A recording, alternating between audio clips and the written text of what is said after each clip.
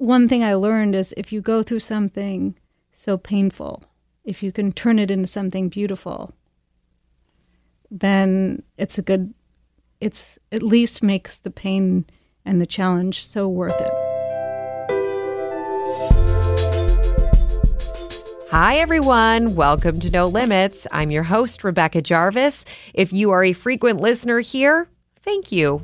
We appreciate your loyalty. And if you're new, welcome.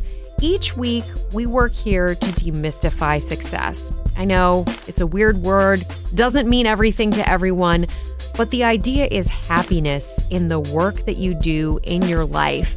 And we go about finding that by speaking to the world's most influential women across all different industries.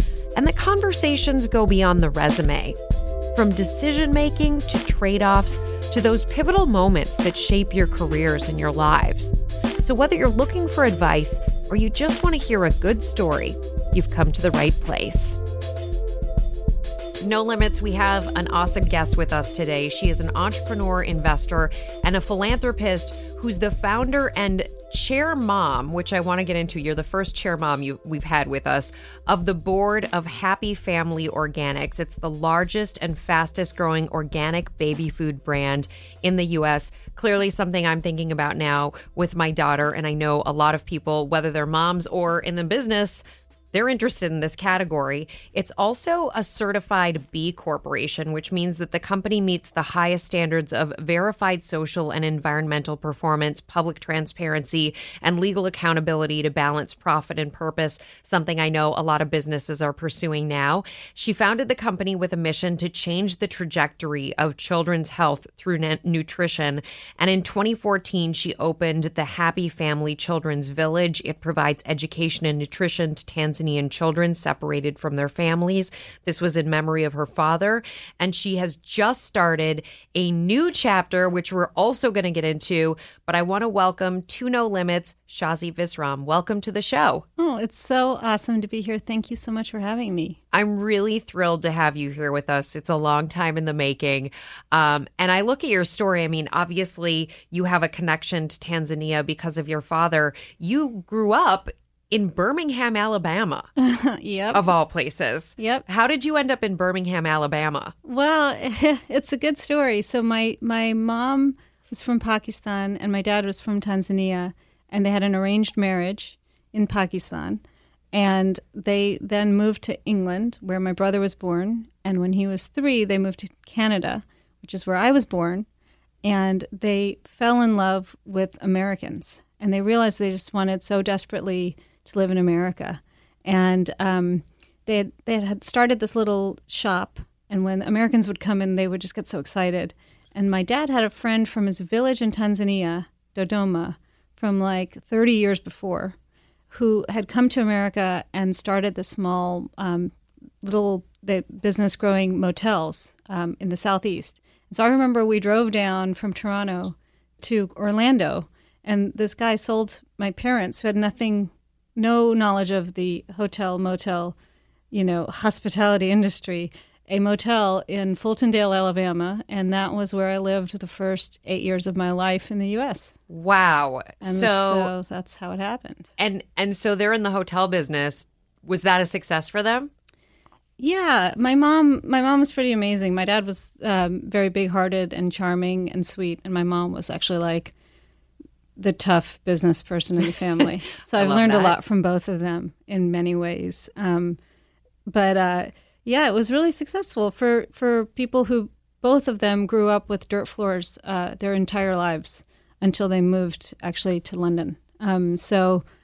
And there in London, there aren't dirt floors, but if there were, I bet they would have been living there. So they were successful, and I watched them grow, from 1 to 2 to 3 to 5 to other businesses, and I learned a lot along the way. I would say I've got like a pre-MBA. Well, I was going to say, did that make you want to be an entrepreneur, or did it turn you off seeing how crazy it was behind the scenes? Oh, it was a total turnoff. Yeah, I mean, I thought it was kind of gross. Not gross. Not gross in the sense that I know that what they were doing was always working really hard to give my brother and myself every opportunity in life. But I felt so strongly that they were all we ever talked about. It was always just business, business, business. And I bet you had to do a lot of the work too. Well, I mean, I was like around it. So, and it's like you couldn't go into a restaurant without like my mom and dad talking about like what's the occupancy and how many, how many diners do you think they have and what's the average table check. And it was just like everything was like this like business discussion. So actually I went when I wanted to be an artist and I didn't want to have anything to do with it at all. What did they think of the fact that you wanted to be an artist when they had worked so hard and taken sort of the deliberate money-making, provide for the family path? Well, I mean, they both loved me very much. But I definitely think it was hard for them to understand that. And I moved to New York, so came up here to go to college. You went to Columbia. Yep, undergrad and for business school, which was the biggest shock for me personally, but changed everything in a way. And I think you just want for your children, you want them to feel confident and secure and have every potential ability. And I think at some they were cool enough, despite having this kind of all of that pressure, to allow me to do that. But it was me who realized, actually, ironically, that besides having a baby, which congratulations, I think is the most creative thing a person can do in life. I think actually one of the other most creative things a person can do in life is start a business. Mm-hmm. And in a sense, it is like a living, breathing work of art. But you can also use it to, make change and impact people and do so much else than just make money. And that actually, I think, was my learning from the two. What did you do out of college from Columbia pre-MBA? I started the digital arm of a media buying agency. And before that, I worked actually helping kids and teachers use the new technology called the internet to have a better way to educate themselves, because it was the time when a lot of schools were just getting computers and starting to use the internet. And it was a nonprofit, and I was really excited about it. But I realized there that it was that I had a bigger purpose and a kind of broader calling. And did you then go to business school with an idea for Happy Baby Organics, or was that something that came out later? So, Happy Family Organics. Yeah, so it was first called Happy Baby, so you got that right. I didn't go with the idea for Happy. I went knowing that I was going to do something. And I also went in knowing, after watching my parents for so many years, I don't want to say spin their wheels, but literally I didn't want to replay the mom and pop situation. I wanted to have tools in my toolbox so that when I had that idea for something that really spoke to me, I could go big, and do it in a meaningful way. And that was the plan. And then I had the actual idea for the business over my summer internship. It was an idea from a friend who had babies, twins. And so, I was having this conversation with a friend of mine, and she, it's like the beginning of this like mom guilt conversation and this ideology that I started tapping into and realizing that's not okay. But she was telling me that she had twins, and she was really smart, really well educated, very similar profile to you. So just imagine hearing your best friend tell you that they're like not good enough because they don't have the time to go to the farmer's market and buy all of their food fresh to make their baby's food homemade because that's what they believe they should do. And I thought, this is really interesting.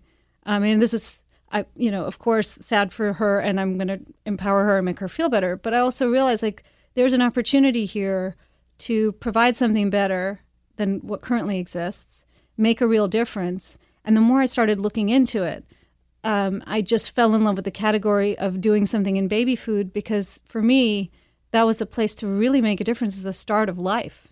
And what was going on with the health of the children in our country at the time, and the stats have somewhat gotten better and somehow gotten worse in some of these cases, but it was like, 30% of children born will get adult onset diabetes by the age of 13 if they eat the standard American diet. 30%. 30. That was the stat at the time. I don't know if it's gone up. It probably has. 16% of toddlers were obese. This is like a baby under the age of 18 months were obese. The rise in the use of pesticides and toxic chemicals in our environment continued to go up. And there was this other stat about autism, ADHD, asthma, and allergies, which was becoming such an epidemic. And I thought, some of these things require some of the best minds in the world to get together and come up with a solution. But some of it is like diet and exercise and having healthy nutrition from the beginning to create a healthy little growing body. And what I found when I started looking at the baby food category was that the category itself was created in the 1930s as a way to provide cheap and convenient food for babies in jars. There was no real focus on nutrition or wholeness or freshness, and certainly not that premium feeling that you want when you're like feeding your baby the first few bites of food in life. I mean, it's amazing, to begin creating their palate for how they'll experience food the rest of their life. But that wasn't the focus, obviously, in the 30s. And when I looked into the category, I also realized that these habits that we instill the first couple of years in life, first many years in life, and the brain is very plastic. So thank goodness for neuroplasticity. But there are things that happen the first 3 years of life that are really critical for how, as a foundation for health, that you'll live. And it was such an opportunity to make a difference. And so I then became pretty focused on just changing the trajectory of health for children in our country, kind of from that day forward. So you found the company in 2003. One of the things that was really important to you, and we've talked about this before, was the idea of accessibility. Yeah. That it couldn't just be this high-end, highbrow, organic baby food company. It needed to be accessible to all. And also the B Corporation aspect of the business. How, given what you were trying to do at that time, 2003, how did you approach that? Because I would imagine especially from the cost side of the business, you were probably told by a lot of people, this is a premium product and it has to be priced as a premium product because there's just no way you can do it successfully. Yeah, I was told that quite a bit. And the truth is, we as consumers also need to learn and understand what goes into making the products that we want to buy and decide if it's worth it to us and what is worth it to us. Because sometimes the cost that goes into a product are the actual costs. And then we just, you can't expect a business to thrive and grow and expand and do so much in the world and not also accrete value. The question is like, what is the right price? And for me, the dream was to democratize access to organic for everybody. And initially that meant launching products that were premium. I mean, it was frozen organic baby food, our first line. And there were 10 flavors in 5 boxes, and they were, enlightened. It was like probably the first time you ever saw quinoa in a baby food, black bean, quinoa, and banana. It was probably the first time, if this is, what year was this? 2006. So this is by 2006. So you have the idea, you found the business 2003, and it takes until 2006 to get the first product out the door, basically? Well, I did not want to launch, again, in a mom and pop kind of way, which I did actually, also ironically. But, you don't, there are some brands and businesses that you can start out of your bathtub. Like Seth Goldman is a friend of mine, and he was one of our first investors and continues to be an investor in my new business and a friend. And he's awesome. And he started Honest Tea. And he made the first batch that they sold to Whole Foods in his bathtub. You can do that with some things, but not with baby food. And so with baby food, we had to find the right partners and the right facilities who, were willing to take on the liability because it is a high-risk category, if you think about it, and to do it in the most professional way with the highest level of QA and standards of quality that even didn't exist in most categories in food because we wanted to do it differently. So it took a little while to get it rolling. And I didn't have a rich uncle. So there was a lot of bootstrapping. I sold a lot of real estate from the Corcoran office at Montague Street. That was your side hustle? I used their printer a lot for other things, That's really funny. Yeah. I think people will respect and appreciate that because a lot of the time, especially now, a lot of the startups that are flashy and that we talk about, truth be told, the people had some sort of wealth. It was coming from somewhere. There was a safety net under them, friends and family wise. And you were flying, you say, without the safety net. Was that part of the calculus in your mind? I mean, the fact that you're thinking about your own survival and then the survival of this company, how did that play out? How did that manifest itself? Part of it is like an immigrant thing, I think, where it's a survivalist thing that I think I've just, it's like it's in my, epigenetically has been turned on for me growing up the way I have. But it makes you, the way I see it is not having enough forces you to be more creative, to create and to come up with solutions to challenges that others might not be pushed towards because they don't have to. And what happens is you end up with a far more beautiful outcome because it's fueled by creativity. And yes, there's pressure and there's fear. I mean, all of us have it as entrepreneurs.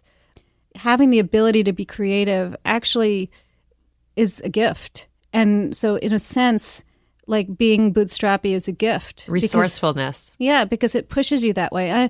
I know people today, I bet you know a lot of people who are, like trust fund kids. And I kind of feel, I feel like they haven't been given the gift of like fear in a way.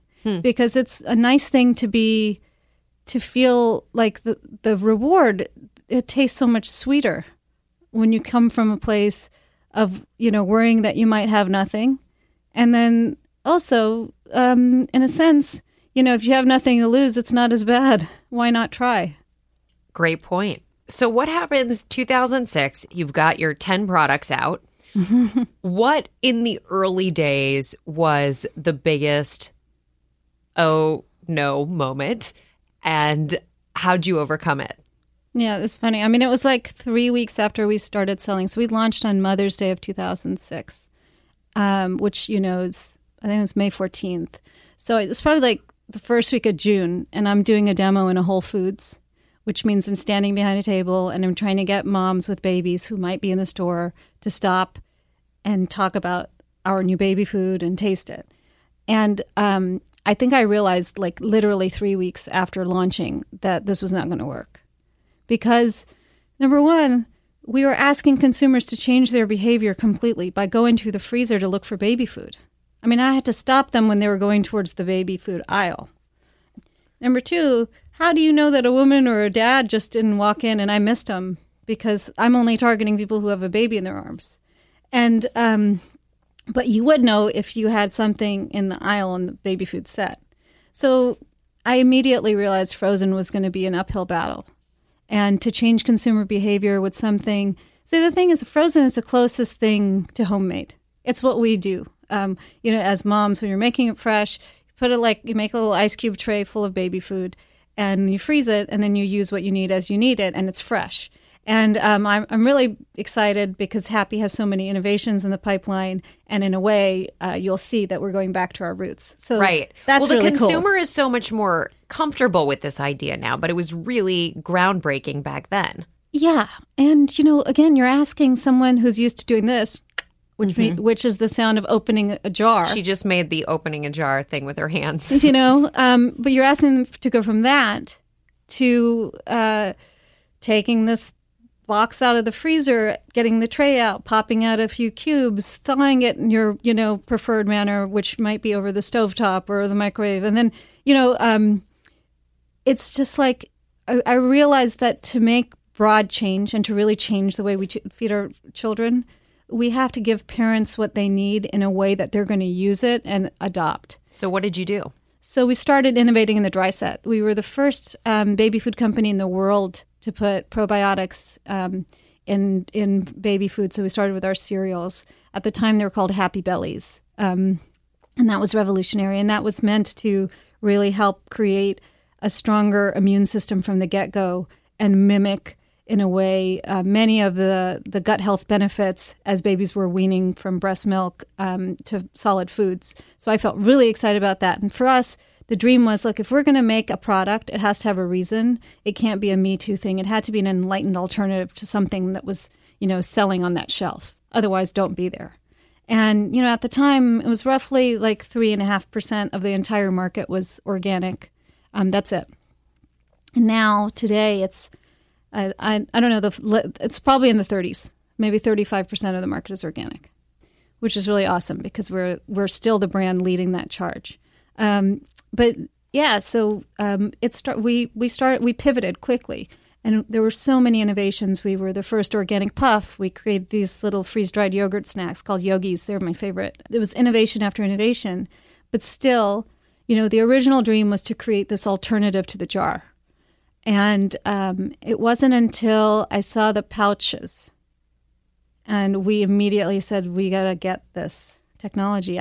My husband and I were doing a trade show in Australia, and we met a woman who was selling sauce in a pouch.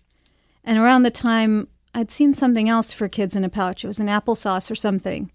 And it began the race to the pouch, and it literally changed everything. It's all pouches now. There's a lot of pouches. Yeah, no, it's everything we've bought at this point is in a pouch.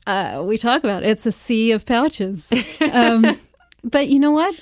Who makes the pouch making machines? I should buy that. It's complex, I could tell you, but I don't know if you have room for it in your New York City apartment.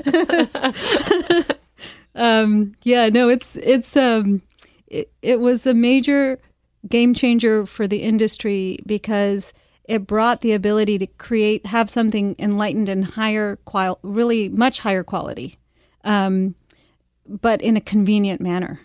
And that's the thing we all want. Like, we all want to do better for our kids, the best for our kids. But in reality, for that to happen, we also have to make it accessible and easy in today's world. So if we're going to rely on everyone to, you know, go completely analog again, which I would love to do personally, like, you know, live in Vermont and make everything myself homemade and, you know, I don't know, farm my own honey and all the things that, like, you think of in this, like, ideal world. You know, the reality of it is that we need good solutions that can empower our families to be healthy forever. And this is the start. How did you evaluate along the way? Because there's so many different directions you could go in at any moment in time. How did you evaluate when it was worth pursuing that direction? At some point, you know, the organization grew to have you know, some like number crunchers on board. But honestly, I've always been a gut. I go with my gut. If something feels right and it seems like a meaningful opportunity and I have the vision for it in the future, like sometimes, I mean, there are so many market research firms and you can do so much data collecting to see, you know, if something's going to work or not. And I find that to be possibly helpful, but usually ends up just confirming the bias you started with anyway. I look at it and think, like, do I see where this can go long term? Does it have a bigger purpose to play in our grand scheme, in the long-term vision of the business? And is it worth investing in now in terms of planting seeds to see that come to life later? And we've seen that play out so many times. And I would say for us, going with our gut is a driving force. And also the other thing that I should always talk about with Happy, that you should know and everyone should know, is we are her. Like, we are you. We're moms. I have a 3-year-old. Anne, our new CEO, has I think he must be 2 and 2 and 5. Like, we all have babies. And a lot of our innovation, it's not just that it comes from the gut, it comes from our own needs as parents. Hear more from Shazi Visram after a word from our sponsor. We've got the exclusive view behind the table. Every day, right after the show, while the topics are still hot, the ladies go deeper into the moments that make the View the View. The Views Behind the Table podcast. Listen wherever you get your podcasts. Hey, I'm Andy Mitchell, a New York Times bestselling author. And I'm Sabrina Kohlberg, a morning television producer. We're moms of toddlers and best friends of 20 years. And we both love to talk about being parents, yes, but also pop culture. So we're combining our two interests by talking to celebrities, writers, and fellow scholars of TV and movies. Cinema, really. About what we all can learn from the fictional moms we love to watch. From ABC Audio and Good Morning America, Pop Culture Moms is out now wherever you listen to podcasts. So, 2017, you have a new CEO. You mentioned her. Yep. What led you to step down as CEO of this company that you created? Number one, I feel like I have unfinished business in the world. And number two, I feel like, I took a company literally from making recipes in my kitchen to being the number one organic baby brand in the country. And I felt like, check and check. And I felt like we've also pushed the other big dream that's really come true is addressing the WIC population. So a lot of listeners might or might not know this, but in the U.S., 4 million babies are born every year. And of the 4, roughly half are born straight into the WIC population. And that means moms and dads who literally survive on governmental assistance. And so that means like food stamps. But did you know that in most states, you cannot use food stamps to buy organic baby food? Like, to me, that has always been unacceptable. And by the time I stepped down as CEO, we had made a line that is approved for WIC, and we had started the process over many years to lobby state by state to make change. And I can proudly tell you that today, and which has continued under Anne's leadership, we're now in 13 states where moms can use WIC to buy our products. And they're really, really well priced. And so I'm really proud that it's not just that we've increased the size of the market in terms of organic. We've taken millions of pounds of pesticides and chemicals out of our babies' bodies, out of the soil, and we continue to make progress there. And I feel really strong about the team, and I feel really good about the possibility for so much growth. So for me, it was kind of like, yeah, my job is done. What you've done is really incredible. Here's what I want to know, listening to you talk about this. The 13 states that now allow for this WIC to cover the cost of the food. What's the holdup with the other states? What's the problem? It's a complex situation. In some states, there are only certain formats that can be used for WIC. And so unless your food is made and sold in that format, it might be, 3.5 ounces instead of 3.75, for instance. Then it could be approved for WIC. In some states, there are large corporations because this is a subsidized program. So there are large corporations who've won the bid to be the brand for that state. And again, that might not, we're not even talking about organic or not organic. We're just talking about like who gets the bid. So it is complex, and it's a state by state issue, and we are working state by state to make it unanimous. What's been along the way the biggest challenge? I think along the way, the biggest challenge has always been access to capital for us with money. Growing the business and having a big vision for it, but also starting it in that bootstrappy way, again, without a rich uncle. I wonder, sometimes I look back and I wonder, where would we be today if I had taken, and we got offered all the time, private equity and VC wanted to come into Happy all the time. You turned it down. I always turned it down. Why? Well, one time I was really lucky that I turned it down, but because I probably would have taken it because I was scared and desperate. But thank God I didn't. And Why? Because we were totally almost out of money. The pouches had just taken off, and they were like crazy successful. I mean, you go from struggling for almost 4 years to sell a few $100,000 of anything.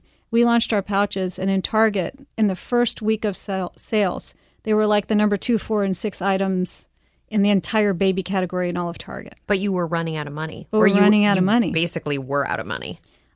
Pretty much always. But that time was especially stressful because the pouches are taken off. There was very limited production for them in the U.S. And if you wanted to get that production, you had to prepay for the line time.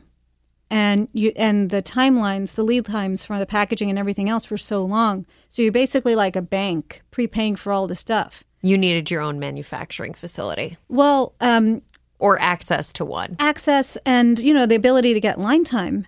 Because now we have something special, and it's not like we're the only ones who knew it. It was hyper competitive. I mean, the baby space is like the most dog-eat-dog place you could be in some ways. And so, I look back on that, and that was funny because I almost took a deal with a VC because we needed the cash so badly. And then, as luck would have it, we were featured in an American Express commercial. And I thought when it was being filmed that it was literally for like a digital video documentary that they were going to play on their website. That's the way they positioned it to me.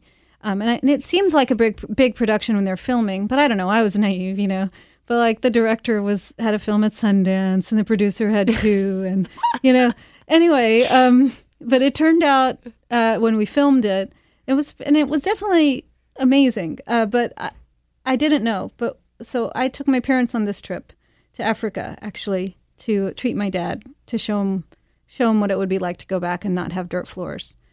And he ended up having a heart attack in the middle of the bush in South Africa on the equivalent of, imagine South Africans' Independence Day. So, everybody's off. Yeah. And he ended up having a heart attack. It went misdiagnosed for almost 3 days. Our flight back was through Abu Dhabi. We got to Johannesburg. We go to the hospital. They say he has a stomach infection. He's fine to fly. They gave him an IV and said he's fine to fly. Meanwhile, he's been having a heart attack now for more than 40 hours, which is, but my dad was super tough. And we're on this flight, and he almost died on the plane. We landed in Abu Dhabi. He came out off the plane on a stretcher straight into the ER of this hospital, literally in the middle of the desert, imagine sand. I have an 8-month-old baby, married to my, American guy husband. Everyone's wearing a burqa. And my dad almost died. They saved his life. And we stayed in Abu Dhabi for 3 weeks. Meanwhile, we're totally running out of money. The term sheets were coming in from the VCs. And I got an email from American Express saying, hey, by the way, that video we shot's actually going to be a commercial, and we're going to put $50 million of media behind it. Are you ready for this? Can you come in and do audio?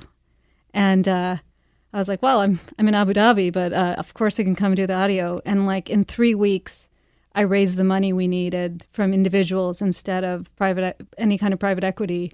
And I used the commercial and the target data, and we were able to raise the money and stay private. So, first of all, phenomenal. And how is your dad throughout the ordeal? The good news is that he made it through that. I have since lost him, and he was my best friend. But I'm so sorry. Yeah, me too. But he was cool and charming and a just incredible human. And he must have been so proud when you raised the money in the end. He was proud every second. But one thing I learned is if you go through something so painful, if you can turn it into something beautiful, then it at least makes the pain and the challenge so worth it. And that's the Happy Family Children's Village. In Tanzania. Mm-hmm. I'm sure he would be so proud. As you said, he was really proud every single day. Advice. What's the worst advice you received along the way? Well, I was thinking about this because I know it's your big thing. I've gotten a lot of advice, and I'm kind of headstrong, so I'm not the person who typically always takes advice. But I remember one woman in the very early days very clearly telling me that this business was not going to work. It's a pipe dream. I don't understand the retail landscape. I don't understand grocery. It's going to cost way more than I think. and that it was going to put me at risk, and that I was literally going to go bankrupt, and that I just should not move forward. And she meant it. She was saying it from, place of concern. How did you take that? I mean, in that one, I used it as fuel, and I saved the email. I have a bunch of emails from all the naysayers, and for many years, I just use them as fuel. And now I say that dessert at the White House tastes really good. I don't know if she's tasted that, but I have. Well, that's with President Obama. You have been referred to by him not only as an outstanding businesswoman, but also a leader that all of us can emulate. You have that. Wow. I have his quote about you. That's a good one. Have you spoken to this person since that email? I have not. Do you know where she is right now? Do you follow her in any way? As my dad would say in his really awesome voice, I don't know, and I don't want to know. Shazi Visram, thank you so much for joining us. It is so my pleasure. So fun to be here. Love being here. Thank you. And shout out to Billy Mann for putting us together in the first place. Billy Mann. The man. Thank you. Okay, it's the end of the interview, and that means it's time for our No Limits Entrepreneur of the Week, where we feature one of you, our No Limits listeners, who's building something of your own. And this week's entrepreneur is Kelly Schotten. She is the CEO and co-founder of Kari Foods. She was nominated by listener Tatiana Klein. Here's Kelly to tell you more. Hi, my name is Kelly Schotten, and I'm the co-founder and CEO of Kari Foods. Kari Foods is a plant-based salad dressing and sauce business that I launched with my sister in October 2018. Our biggest hurdle since launching Kari has been getting into multi-store grocery chains. We don't have a large corporate backer such as Kraft or Hormel, and we don't use a national distributor, making the entire process harder. What we chose to do instead is be persistent and continue to pitch our target stores, as well as build demand through our online business, focusing on key markets such as LA, San Diego, and New York. With this persistence and growing demand, we've been able to get into some of our top tier stores, including Erewhon Market in LA and Brooklyn Fair in New York. Congratulations, Kelly. I wish you continued success, and thanks, Tatiana, for the nomination. Remember, listeners, you can head over to my Instagram at Rebecca Jarvis to hear more from Kelly. Also, of course, if you or someone you know wants to be featured here on No Limits as the Entrepreneur of the Week, you can send me those nominations at nolimitswithrjpodcast@gmail.com. Feel free to send me career questions there, ideas, recommendations. We love it all.